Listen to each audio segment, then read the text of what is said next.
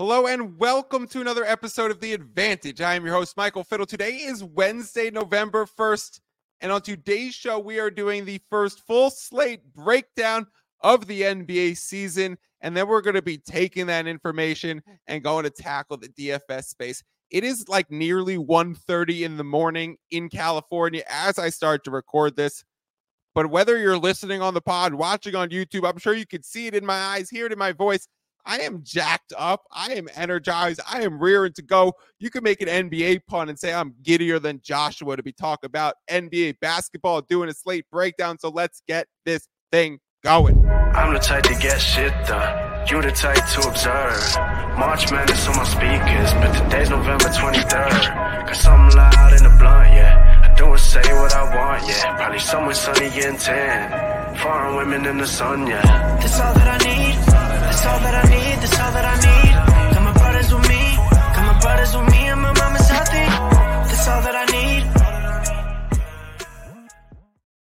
All right, everybody, welcome in. Like I said, today is Wednesday, November 1st. We are doing a full slate breakdown for gambling angles for nearly all of these NBA games, and then talking the DFS space. But before I get started, I want to do a little housekeeping, but I'm going to keep the energy up because I'm really excited for this first announcement that I'm now created a private DraftKings league for people who listen to The Advantage, who are part of the Fantasy Basketball International community, or subscribe to my newsletter or my Twitter. So there is going to be a $1 contest to bring this community together that we have so lovely created. Whether or not, or wherever you are hearing this information, you are invited to a private $1 Wacky Wednesdays. There's always a large Wednesday slate going on in basketball. So weekly throughout the season, I will have a DFS contest specific to us as a group. I would love to get a regular 15, 20 people competing against each other. I think we could have a really great time. You could sign up for the league. You can then join on any week that you want. They're generally going to be $1 contests. Maybe if we get some great excitement, we'll jack it up one week and go $10 or something. Which brings me to my next point. Make sure you are following me on all socials, on Twitter at Fiddle's Picks. Sign up for my free newsletter, the Fiddle's Picks Substack. You go to fiddlespicks.substack.com, or you could just click the link in my bio on my Twitter. I'll try and link it in this video as well. And then, of course, this video is brought to you guys by Fantasy Basketball International. Make sure you check out their YouTube page. Make sure you check out their podcast channel. Make sure you listen to all of their other fantasy basketball analysts to help you dominate the space, and even join their Discord, where it is loaded with tons of other fantasy basketball players who really know their shit and might be competing against us in this DFS contest as we start running weekly. So, like I said, today is a full slate breakdown. We're about to get into it, but I do want to say one thing as a quick disclaimer. This is the first slate breakdown that we've done at the start of this season. There's been NFL ones. There's been a gazillion NBA ones last season and NFL ones last season. Particular to this NBA season, this is the first full slate breakdown that we've done on the pod or on the FBI YouTube channel. For that reason, we have an influx of new listeners. Shout out to the new listeners for being here. And of course, to my OGs who are still tuning in, you guys know I love you the most. We are going to work through this board slowly, and we are going to go over some of the gambling basics and use these games to really hammer home one specific point. So I went through this board in preparation to this pod. It's actually very rare that I prepare for a slate breakdown pod. I actually love to just do these on the fly and just talk about what I'm seeing live as I look at it. This time I actually kind of prepared for a little bit, and I wrote down one key bullet point for each game that's more of a concept that I want to explain and help us build the basics of NBA gambling. So I've even learned how to share my screen so that you guys can see this. Watch this. Boom. Share this screen. Boom. I just put it on the YouTube channel. This is the live odds for FanDuel. So as we work through this game, or these games, I will show you exactly what's happening. I could switch around and show you other tabs as well. So let's start with this Portland Trailblazers visiting the Detroit Pistons. The line is priced at Detroit Pistons -4, Portland Trailblazers +4, and the over-under is set at 214. Now, the bullet point and the thing that I wanted to talk about for this game is just understanding sometimes you get a pretty flat market that is correctly priced. This line opened at either 4 or 3.5 at nearly every book. There's been moments where each has flashed back and forth to kind of just even out. So if you have one book that's opening at +4 and you have another book that's opening at ±3.5, then the simple basics of this and understanding that the way a sports book operates is that they want to get even money on both sides of the line. So that way the losers pay the winners, and then the winners pay a winning tax that the sports book uses as their profit. That's what they call the VIG. That's why you pay -110 to win 100. That is a winning tax. So, but the basic premise of this is that if one book opens at +4 and another book opens at ±3.5, then the money is going to come in for bettors who want the favorite on the site that has a -3.5, and people who want the underdog are going to bet the +4. So two operators with two different lines might take in very different handles on the lines because they're offering the better number. So simply, they're either going to reverse to start taking money the other way, or they're just going to reach the other one and match what the other rest of the market is so that it becomes flat. There's not really value, and bettors aren't picking off one particular spot and betting heavily into that. So that's really what we've seen for this Trailblazers Pistons game. If anything, we could say there's slight movement toward the Trailblazers side. I don't think anyone listening to this pod who's watching NBA basketball this season wants to back the Portland Trailblazers right now. And honestly, I don't know if we want to fade the Detroit Pistons at home. They look like a young and upcoming team. Their young pieces are proven to be really good. So in this battle of two youth, likely lottery teams again this season, I don't know if we want to play into the road youth underdog right now. I don't know if we want to play into a flat market. You have to have a real strong basketball opinion on this game, especially the total two. Just almost no movement, bouncing between 214.5 and 214. There's no real value to be gained here. There's nothing coming that's going to be a big news drop. None of these teams are potentially resting a star player on the front or back end of a back-to-back set. This is really just a straightforward flat market, and sometimes you just recognize this is a correctly priced game, and for that reason, I don't want to have any bets unless I have a strong basketball opinion. There's very little to be learned from what the sports book is telling us as a marketplace. Now, let's take that exact thought and bring it to Bucks Raptors. I know that was a boring one to start with, but we started with it because it's at the top of the board. So blame FanDuel, not me. Now let's talk about this Raptors Bucks. This line opened, and I'll always cite the opening line because that is our starting reference point to understanding line movement. Where did the line open? Where did the money start to come in? And where is that causing the line to move around in a general marketplace? This is a supply and demand. This is a even out the handles. This is generally those things, unless you find a few weird spots like this Raptors Bucks game is starting to present. So the opening line for this game was Bucks -6 right here. It would have been -6 instead of -5. And it would have been Raptors +6 instead of +5. Then I click the stats. You can see this button that says stats right here. And it brings down, it tells you, what these teams have done against the spread, the money line, the over-under, how they've done in their last 5 games. But what I really value are these two little circular charts right here, which tells you the amount of bets on the spread. This is about ticket volume, the amount of total bets placed. and then the amount of money on the spread. So there could be two different bets placed, one for $10 and one for $100, and that's 50-50 on the bets, but obviously the money would be 90-10, right? Or 91.91 if we're going to get really critical with our numbers right now. Anyways, so when I see this, and I'm looking at this game in particular, and I see percentage of the bets on the spread, 85% Milwaukee, percentage of money on the spread, 85% Milwaukee, you would anticipate with that much money coming in on the Bucks that it would either stay at -6 or move to -6.5 or -7. Now, excuse my French, but why the fuck would it then go to Toronto Raptors +5? Why would that happen? Why would the sports books start to invite more money on the Milwaukee Bucks, right? Let's evaluate that sentence.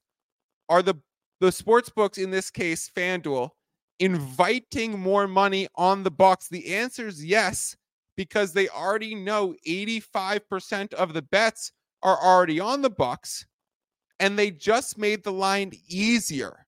It will be easier for the Bucks to cover a -5 instead of a -6. That should be relatively simple and easy and straightforward to explain. The Bucks win by 6. They cover the first bet. They push on the second. So it is easier to win a -5. You will always cover your -5 in any scenario that you also cover a -6. So they are making it easier to back the Milwaukee Bucks, despite the fact that the majority of money is coming in on that side. Now, this is happening as I start to answer the why the fuck, is two reasons.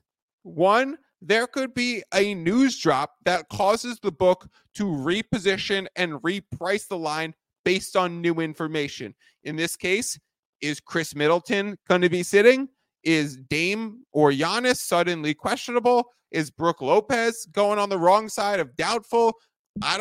Those things are not happening. I was just speaking in conjecture. The second option is this is an example of reverse line movement. We call it RLM. It is one of our favorite indicators in the sports market to understand where a best bet should be placed.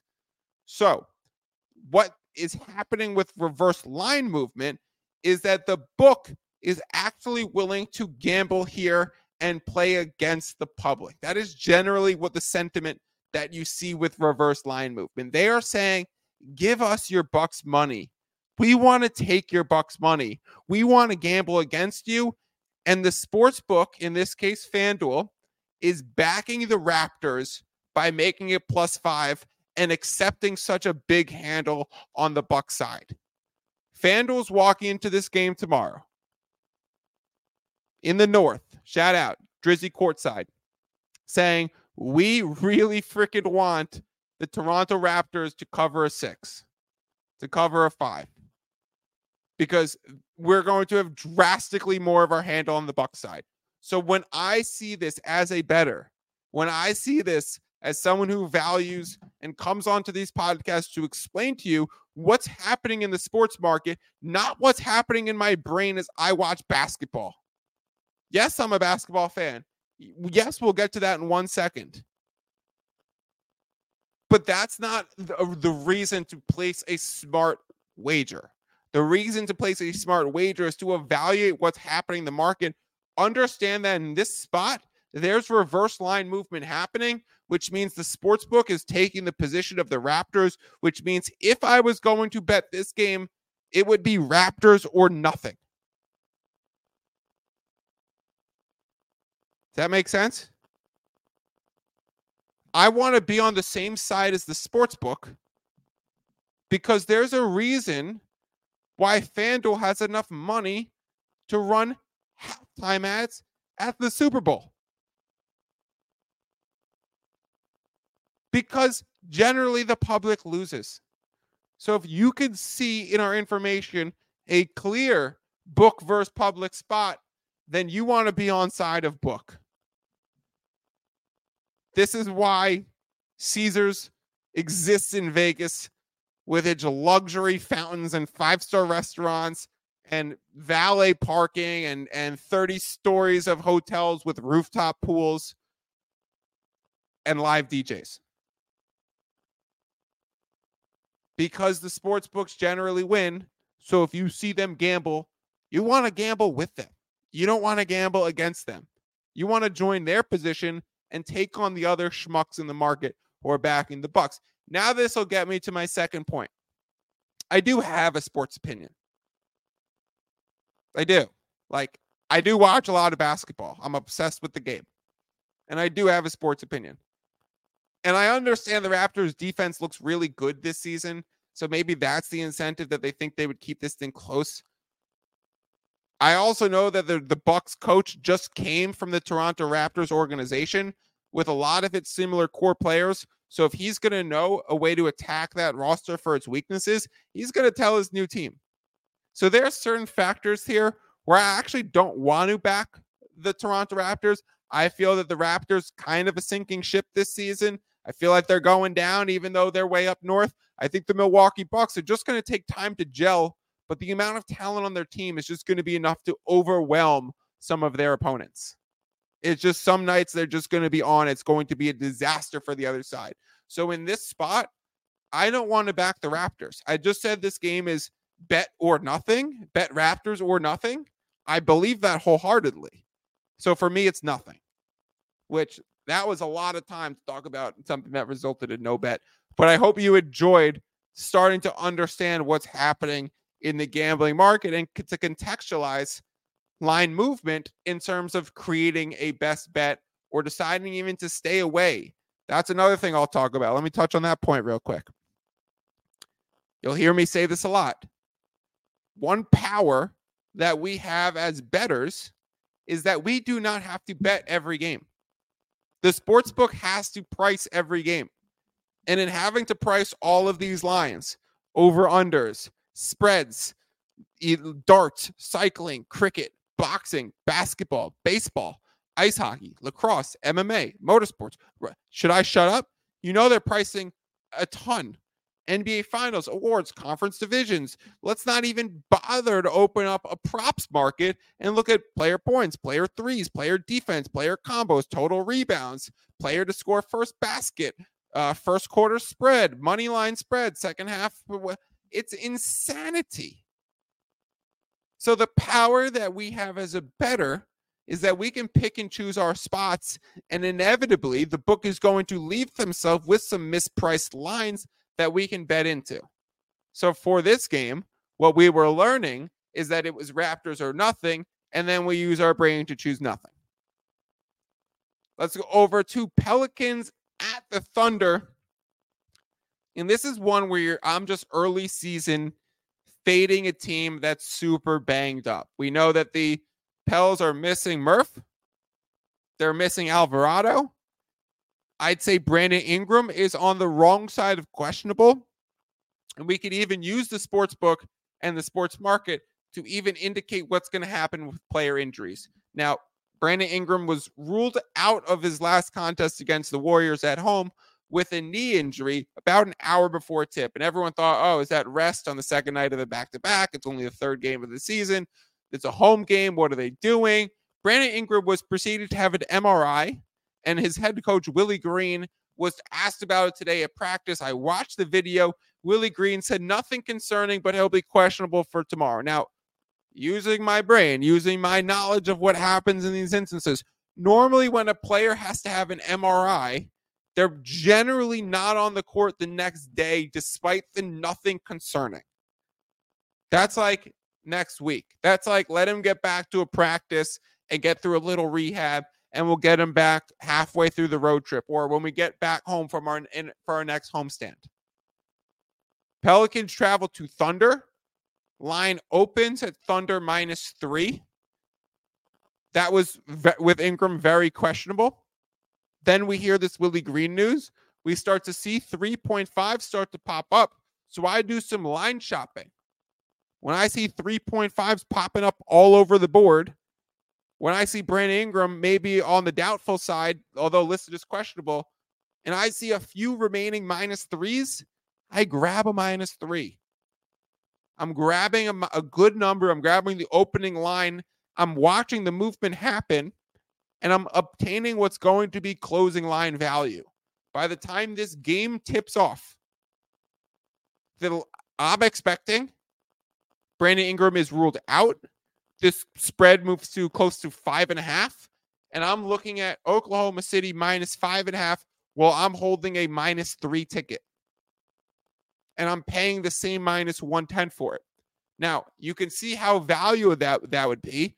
And the value is obtained with closing line value, CLV. We talked about RLM. Now let's talk about CLV. Another 3 of our favorite letters in sports betting. And that's the sign of a good bet, in my opinion. If you're tracking line movement, trying to beat these lines, then inherently, if I'm paying minus 110 for a line, we're going to get into some gambling nerd math.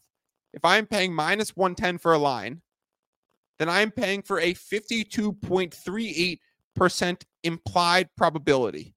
Now, that is not the anticipated hit rate.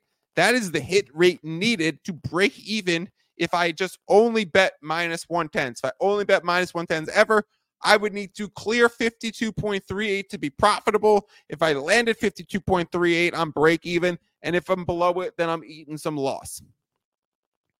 So if I grab a -3 at 52.38 or paying minus 110, and then the line moves to minus 5.5, and I've obtained the winning numbers of 4 and 5, and then I know the outcome frequencies based on how often these numbers happen. And I talk about key numbers in the NBA. I talk about 7. I talk about 5. I talk about 6 and 8. In that order, those are the 4 most common outcomes in NBA games. Let me say that again. I talk about 7. I talk about 5. I talk about 6. And I talk about 8. Those are the 4 most common outcomes in order for NBA games. So for that reason, if I'm obtaining a -3, and I'm expecting this to move out to minus 5.5, I would obtain the second most common outcome in NBA games. And trust me when I say 4 isn't that much further outside the top 5. Probably 6th or 7th. I don't have it right up in front of me, but it's damn close to it. So you're getting 2 very frequent outcomes that might happen 5% of the time on each of them.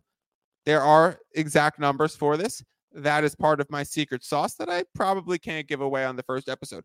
But not only are there, you can easily look up how often a NBA game lands in 5. There's this little added bonus that a game priced at 5 is more likely to land at 5.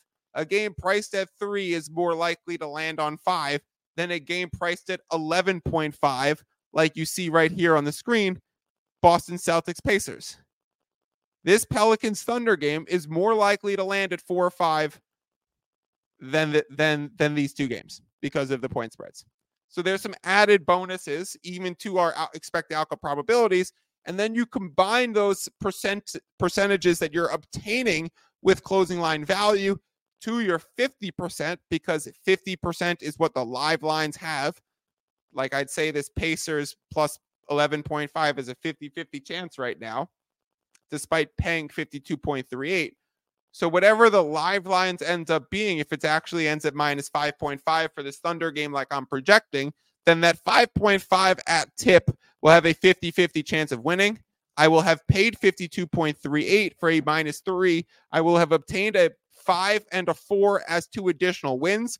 I will know those are generally around 5% outcome probabilities. So then I'm have a 60% chance while paying 52.38. Now that was a very basic and completely convoluted way to explain the percentages relative to these numbers, but you should get the basic principles.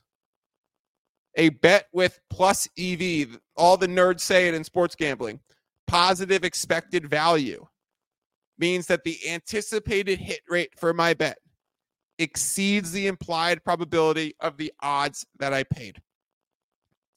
So, because of expecting a very important news drop to happen in Oklahoma City the Pelicans ruling out Brandon Ingram on the road in OKC, I expect this line to move another full 1.5 or 2 points. And that was my reason to bet it. Through key numbers, impending news drop, grabbing the right side while I can now. If BI does decide to play, I think this line goes back to 3, maybe 2.5. Maybe it goes half a point against me, but I have so much more wiggle room to gain on the other side of this possible report. Let's talk about Knicks Cavaliers quickly. I have no bets here. I'll start off with that. By the way, OKC -3 was the best bet. That's all so far. Knicks Cavaliers is a game also I have no best bet. It is the second game these teams are playing back-to-back. So the point and the bullet point that I set up for this game was to explain what generally happens when we see this new home and home start to develop in the NBA, where teams are starting to play each other on back-to-back games. We'll see it a lot. It is just an effort to reduce travel. You see a situation like Cleveland and the Knicks.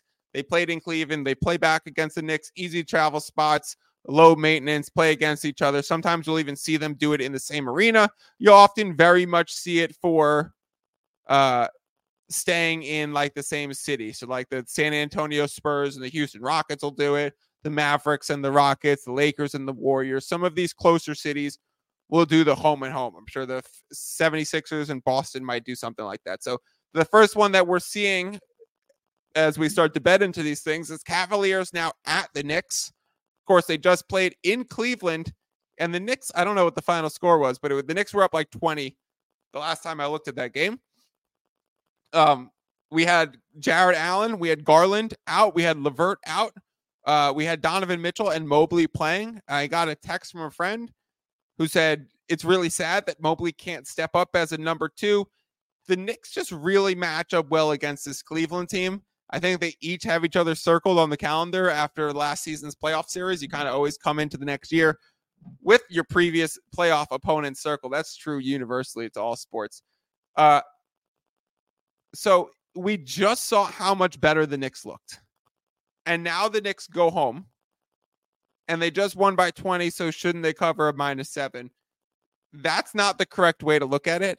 The point that I wanted to make is generally when we see these home and homes, you see a split. You see a team take 1-1 against each other. Knicks take the night off, a little lackadaisical. Cavaliers come out hungry because they don't want to drop 2 against the same team. Especially in Division 1, especially one that they should be fighting around playoff seeding, especially one that might be the make or break difference in home court advantage again, as this was the 4-5 series last year. So I would expect the Cavs to come out hungry. And because of that betting precedent, I would say this is either Cavaliers or no bet. Getting it at the +6.5. Let's check the splits real quick. We're seeing 56% of the bets, but on Cleveland, 58% of the money on the Knicks. So clearly big money tickets coming in on the Knicks right now. Let me pull up another screen for you guys and share this screen. Hold on 1 second.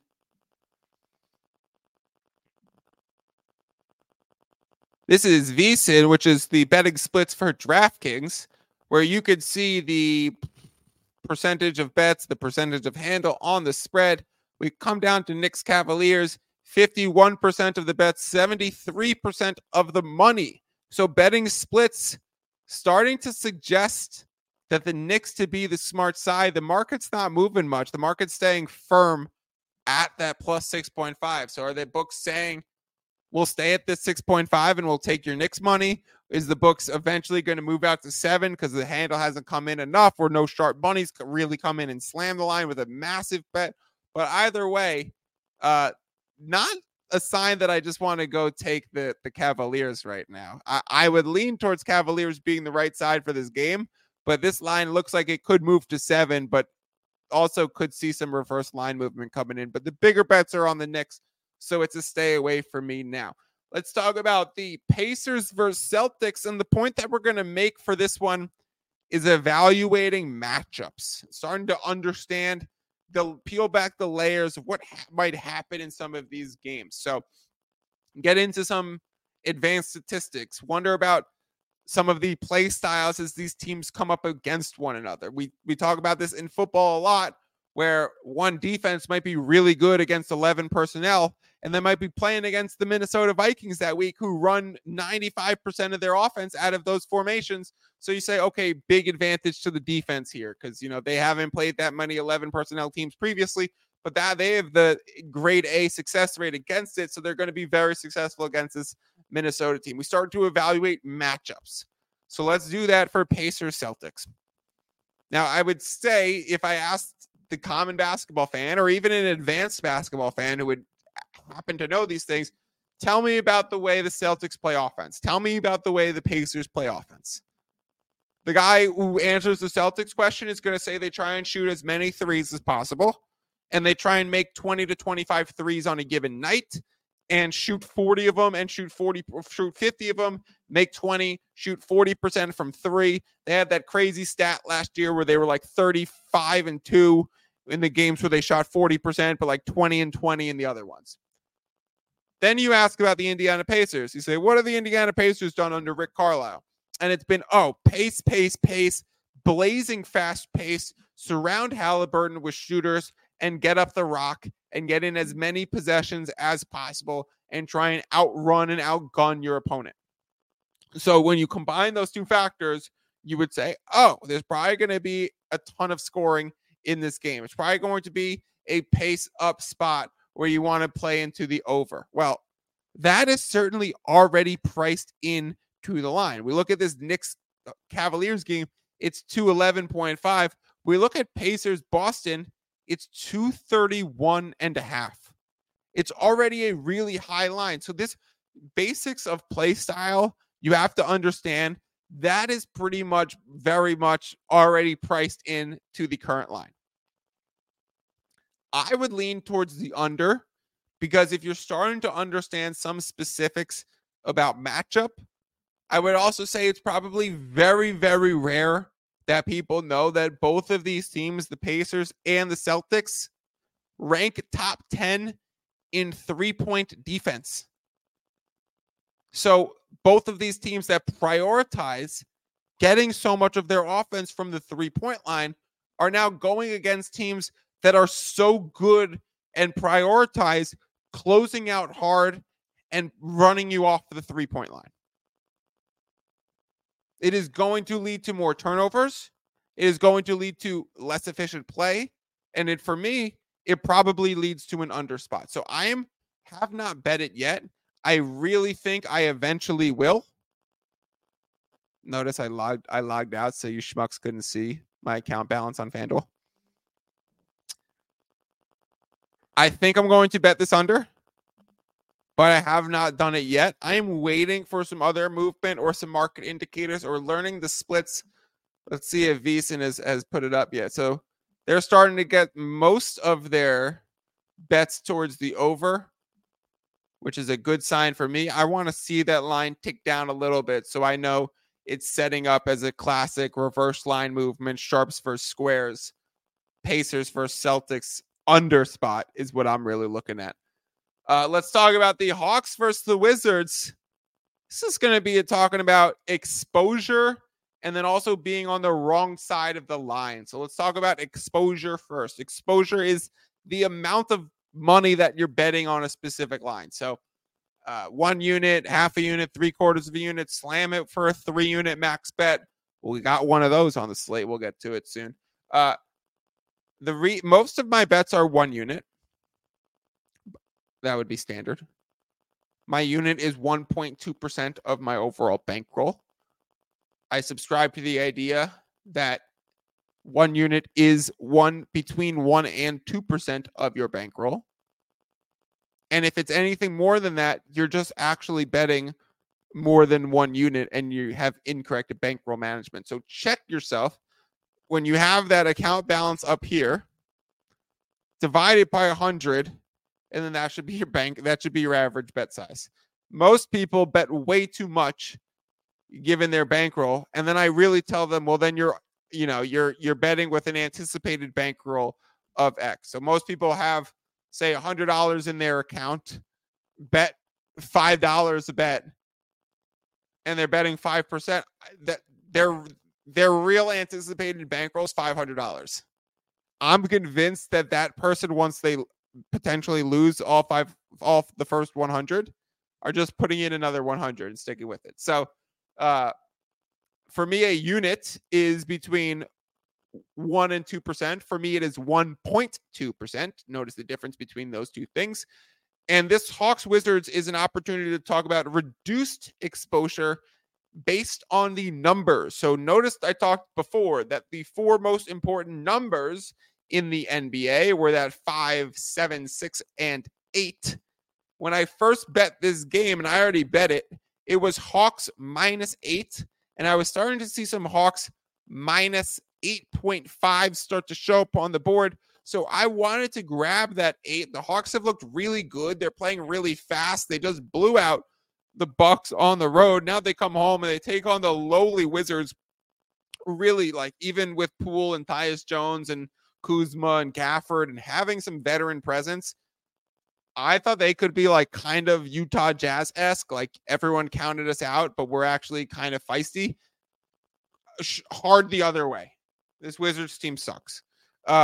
So Hawks -8 was an original bet that I wanted, but I only bet it for 3/4 of a unit because I knew that if I was obtaining good closing line value, if this line was to move to 8.5 to 9 to maybe 9.5, the numbers that I was crossing were not as important. They don't have the same expected outcome frequencies. And therefore, when I look back and I calculate my positive expected value, like I was talking about before for that Thunder spot, it's inherently going to be less valuable of a line because the movement is less valuable. And therefore, I wanted to not bet as much money. We should bet our biggest money into the spots that have the most value. That should be another pretty self-explanatory statement. Okay, so I bet Hawks -8, and now it's at 7.5. So what do you do if you're on the wrong side of a line? What do you do when the line is starting to move against you?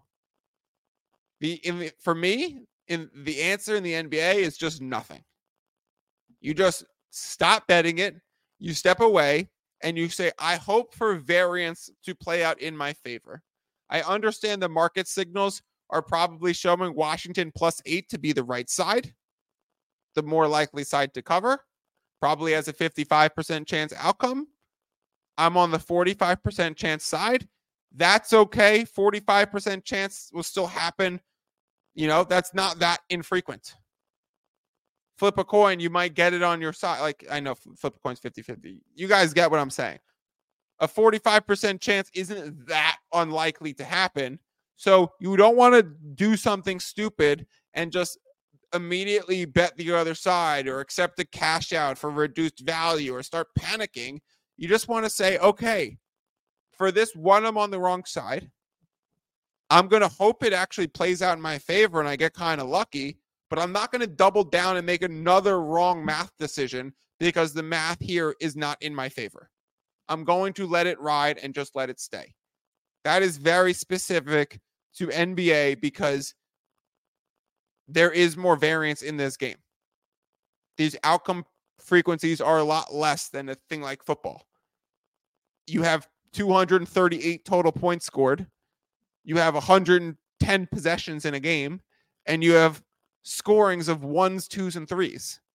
Where in football, you have scorings of 3s, 1s, 3s, and 6s, and each team has like 7 possessions. So the outcome frequencies are going to be way more common in football than they are in NBA. NBA, the ranges can be so much, and the math shows that. The data shows that these outcome frequencies are more random in the NBA. It's not abnormal for an NBA game to land anywhere from 185 total point score to 260. You don't get that kind of variance in the NFL. I'm going to skip this Nets Heat game. I got nothing to talk about there. I have a best bet on the Charlotte Hornets plus 2.5. I was just reading the market signs. I've watched the Hornets. I've watched the Rockets. I mean, I watch way too much NBA basketball. And my immediate thought was, whoa, I actually think this Hornets team's kind of dangerous. And my second thought is this Rockets team is not understanding Ime Udoka's defensive system. They're going to be kind of that Celtics first year team where it's going to take a while to gel. And I don't even know if January is going to be Ime season again, because it might take this Rockets team even longer. They certainly don't have the experience that those Celtics players did. So I think I love Ime as a coach. I think it's great that he brought in some great veterans. I know they're playing at home, and I don't really want to. It's tough to back a young Charlotte team on the road in H-Town. I mean, I would think they're going out the night before or the night after this game and looking forward to it. So it might be kind of a trap spot. But if you grab a 2.5 and now it's at 1.5, you know you're on the good side of this line and have obtained some value. Let's talk about the Denver Nuggets. I grabbed them -3, now out to -3.5. I don't think this is going to move very far at all. I actually think it might start to come back the other way. So I'm considering just grabbing some 3.5 and buying off this a little bit. With a positive middle, you can buy off and play back. You never do it with a negative middle. If I start to play back the Minnesota Timberwolves at +3.5, then I automatically win one, lose one, or win both, or I couldn't win both, but I could push one, win one. There is no situation where I could lose both bets with a positive middle. -3 on one side, +3.5 on the other. If you come up with an outcome situation where I lose both of those bets, please let me know. That would be news to me. So for that, you can buy off of it and just go the other way. The reason why I don't think this line is going to move that far, or if anything start to go the other direction, is because these two teams played each other in the playoffs last year, similar to Knicks Cavs. They're going to have this thing circled. But like I said for Knicks Cavs to the Knicks side, the Timberwolves actually played this Nuggets team really well. I think the Nuggets even said it after the series, after the season, that they thought the Timberwolves were their hardest series. I think Karl Anthony Towns said what they did was more special than what the Nuggets did last season. I mean, someone's got a brain scan cat after that comment. But this Timberwolves team knows that, you know, they play Jokic tough. They play this Nuggets team tough. So I don't think we're getting this line to -4.5 or -5. I think it's going to stay around 3.5. Not too much value to be gained here. If you have a strong basketball opinion, you could play into it. Otherwise, stay away from me. Bulls Mavericks, I got nothing to say here from a betting perspective. I would just say that Mavericks look really good. I don't know how real that is. Bulls don't look good at all. I also don't know how real that is. If I don't know how real either situation is, I'm not going to bet it. The Memphis Grizzlies take on the Utah Jazz. Memphis 0-4, but if you've been listening to The Advantage, you know I like the Memphis Grizzlies. I'm not jumping ship yet because they obviously don't have John Morant. But the way to play the Memphis Grizzlies has always been to back them in the first quarter. So what I want to talk about here is, what do you do when you start to disagree with a line movement? Now, this line opened at Jazz -1.5. It's now out to Jazz -3. We are starting to see 67% of the money, 56% of the spread on that Utah side. So what do you do when you disagree with it? You wait. There's no reason for me to bet Memphis +3 right now, because all of the indicators in the market, the movement, the trends, knowing that Utah is a tough travel place to play into. So the Grizzlies, who are generally home dominant, are going on the road to Utah, a tough place to play, and it's moving that way, and the Grizzlies haven't won a game. There's no reason I need to bet the Grizzlies yet.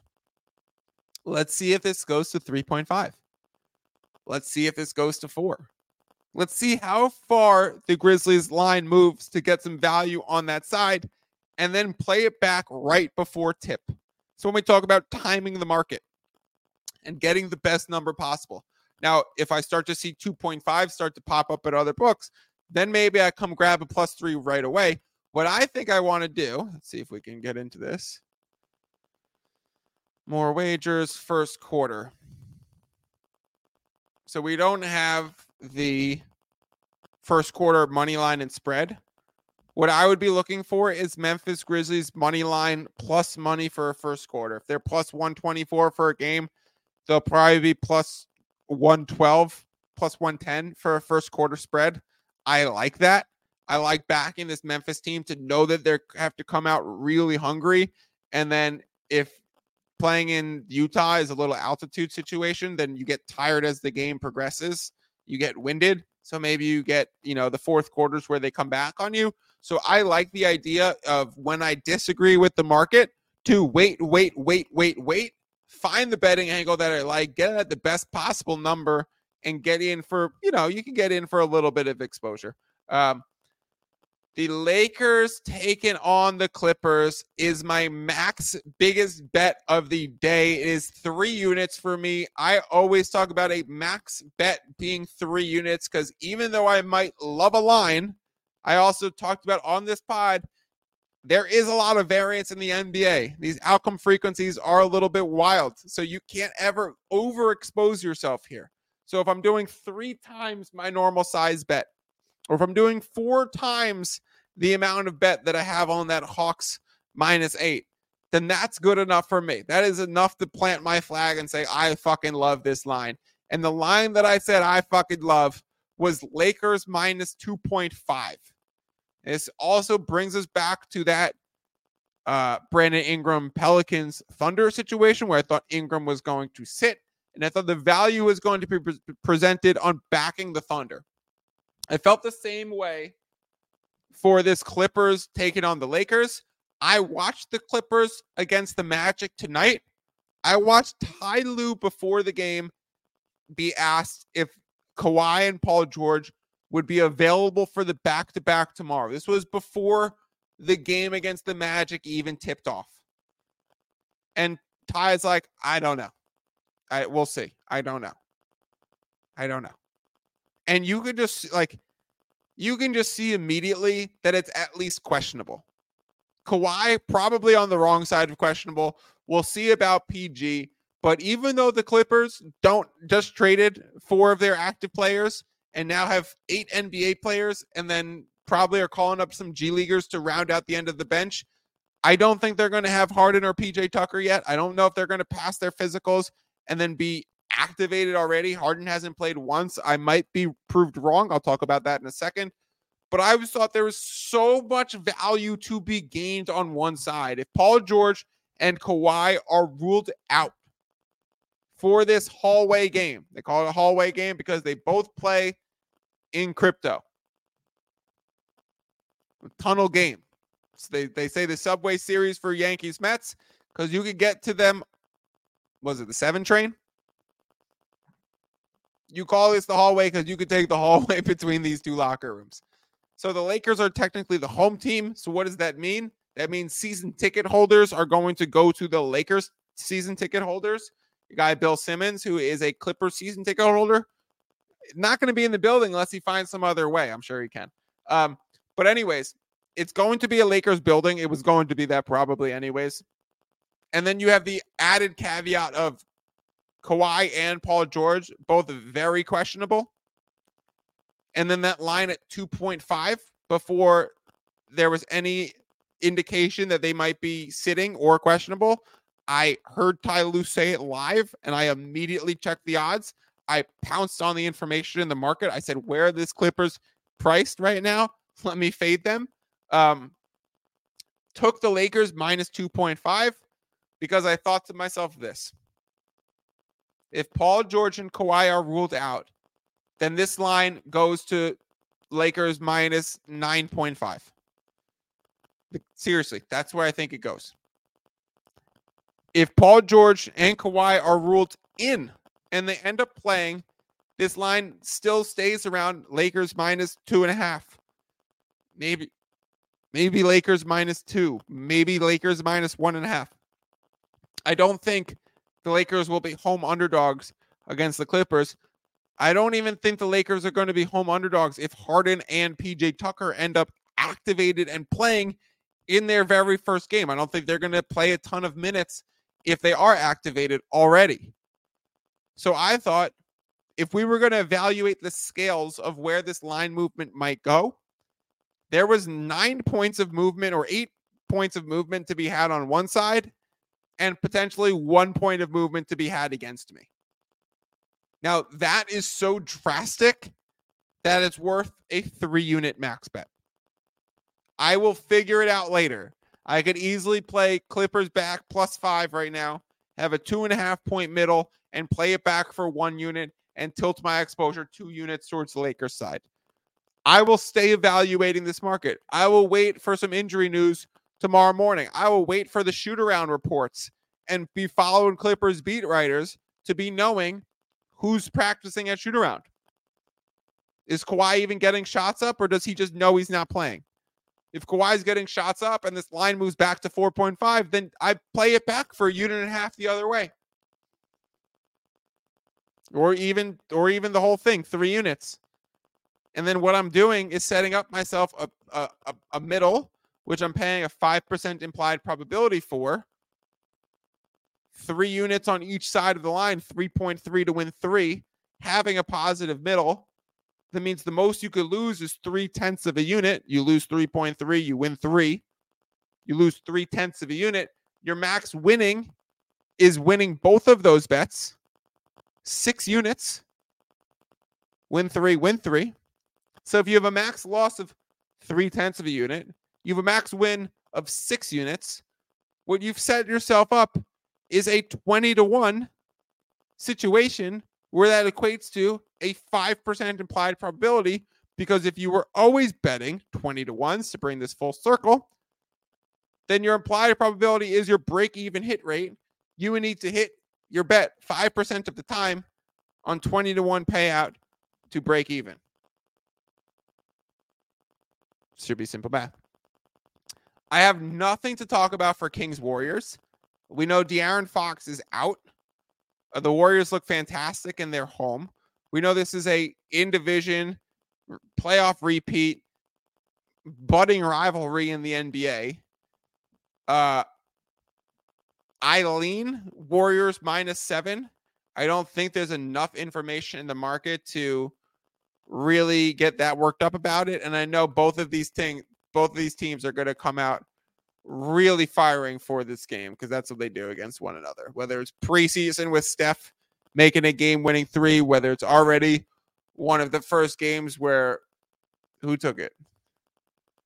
Did the Warriors take that one in the visiting the Kings? I think so. My memory serves me right. All right, so I have no bets for that Kings game. Let's move on and talk about the DraftKings DFS board. So take a break if you need to. Grab some water. My water cup's already out. My voice is probably getting a little raspy. We are going to talk about the DraftKings DFS space. And let me start out by pointing up at the top, DFS Wednesdays Week 2 by mfiddle14. mfiddle14, I think you know who that is.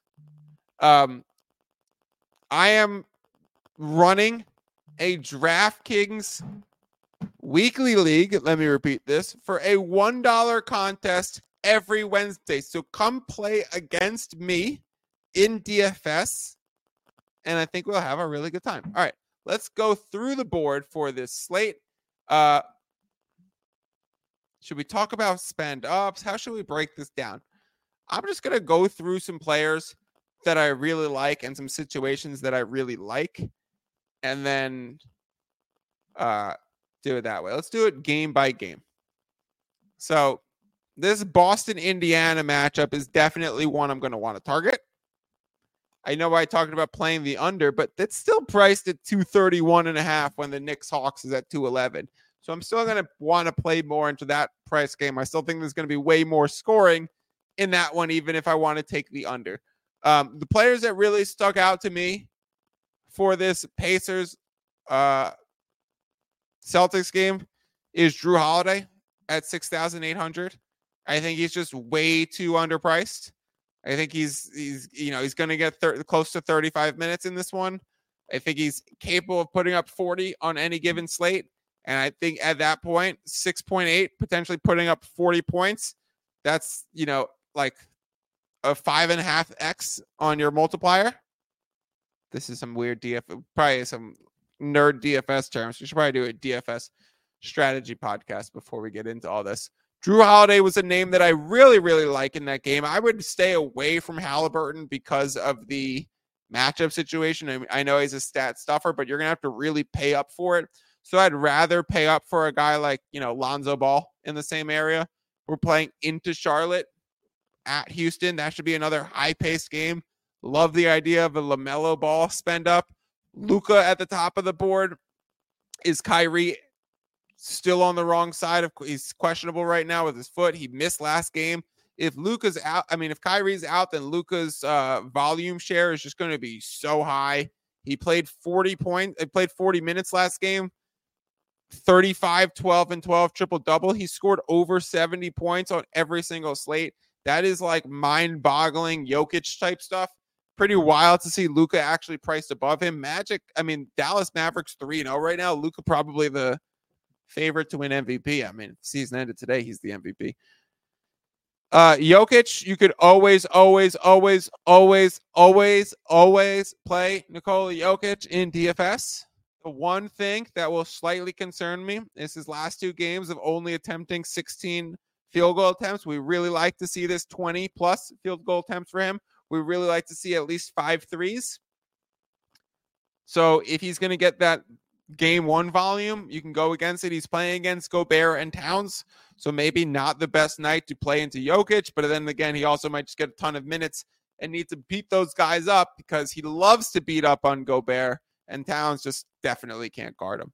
Giannis would be someone that I would avoid, given that the Toronto defense has been proven to be really good. Podol, Siakam, OG Anunoby, just great front court defense for the Raptors guys. So that would be not the best place to play Giannis. You could even see the opponent ranked 7th against power forward center position. So not ideal to spend up. Sabonis with Fox out, is he asked to initiate a lot more of the offense in the game? Is he still grabbing a ton of rebounds? The one thing about playing someone against the Warriors who's a rebounder, the Warriors play a lot of 5-out spacing, especially now with Draymond back. They play a lot of small ball. That inherently is going to pull Sabonis away from the basket. So he's not going to have as many just off the rim, just easy grabs. SGA, I absolutely love SGA on tomorrow's slate. I absolutely love SGA on the slate. The Pelicans are without Murphy and without Alvarado. They're probably going to put Herb Jones on SGA. SGA is too shifty for a guy like Herb Jones. I think he'll get him into foul trouble. He's going to get to the line relentlessly. That's what this OKC team does. They space you out and then they drive on you. So he's going to be driving into the lane with Valanciunas and Zion. I think SGA potentially has himself a field day. Tatum in this matchup is going to be definitely a high value option. He's going to take nearly 20 shots. He's probably going to take 8, 9, 10 threes. He could take 11, 12 threes on a given game. Of course, DraftKings, I think those are 3.5 points, those 3 bombs. So make sure you play into some 3-point specialists. I like that a lot. If a block is 2 points and a 3-pointer is 3.5 points, then round out your team with some cheaper options with some 3-point specialists, especially in a DraftKings format. Talking about 3-point specialists, this guy he's taken at least 10 every game. He's averaging 6 threes a game. You know who he is. Fucking Steph Curry. Obviously don't play any of the guys who are just trending on the wrong side of their injury reports. LeBron is not a situation that I want because this early season minutes restriction is just, you just don't know on the night they're going to try and keep him under 30. I'm going to try and keep this not way too much long, over an hour. We're going to do more DFS strategy stuff. Maybe we'll do that next week. We'll focus on it. Maybe I'll bring a guest on next week to do some DFS strategy and then break down a full board.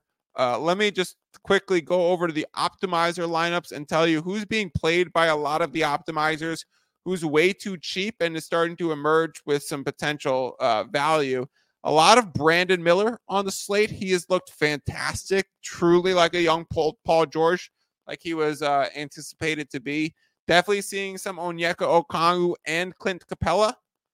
So wait, who are the Hawks playing? The Hawks are playing in that game that has a 238.5 total against I'm on the Hawks, the Wizards in that one.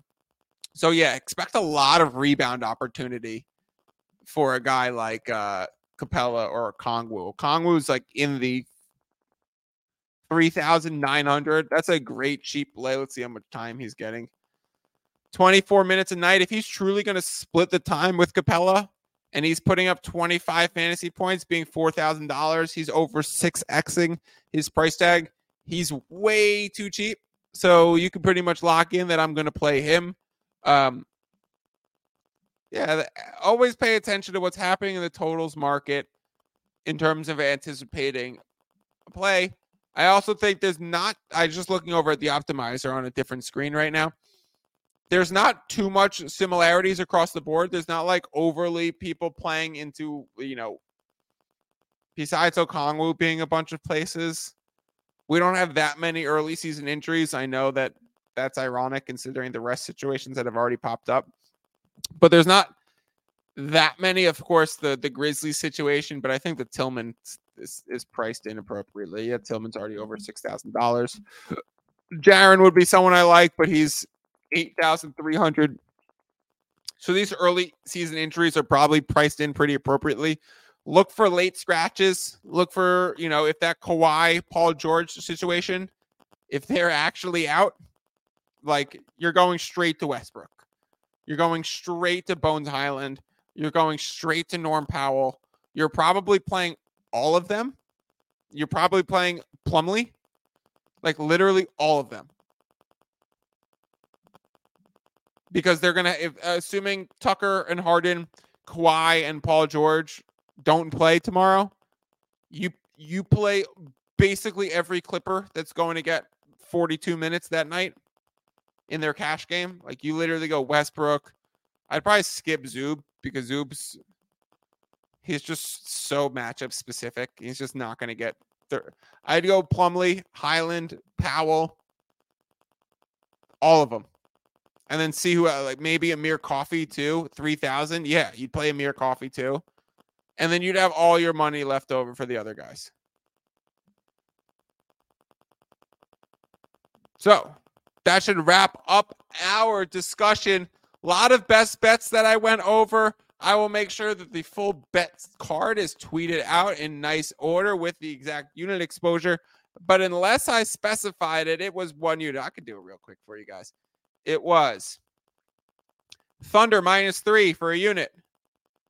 It was Hawks -8 for 3/4 of a unit. It was Charlotte Hornets +2.5 for a full unit. It was Denver Nuggets -3 for a full unit.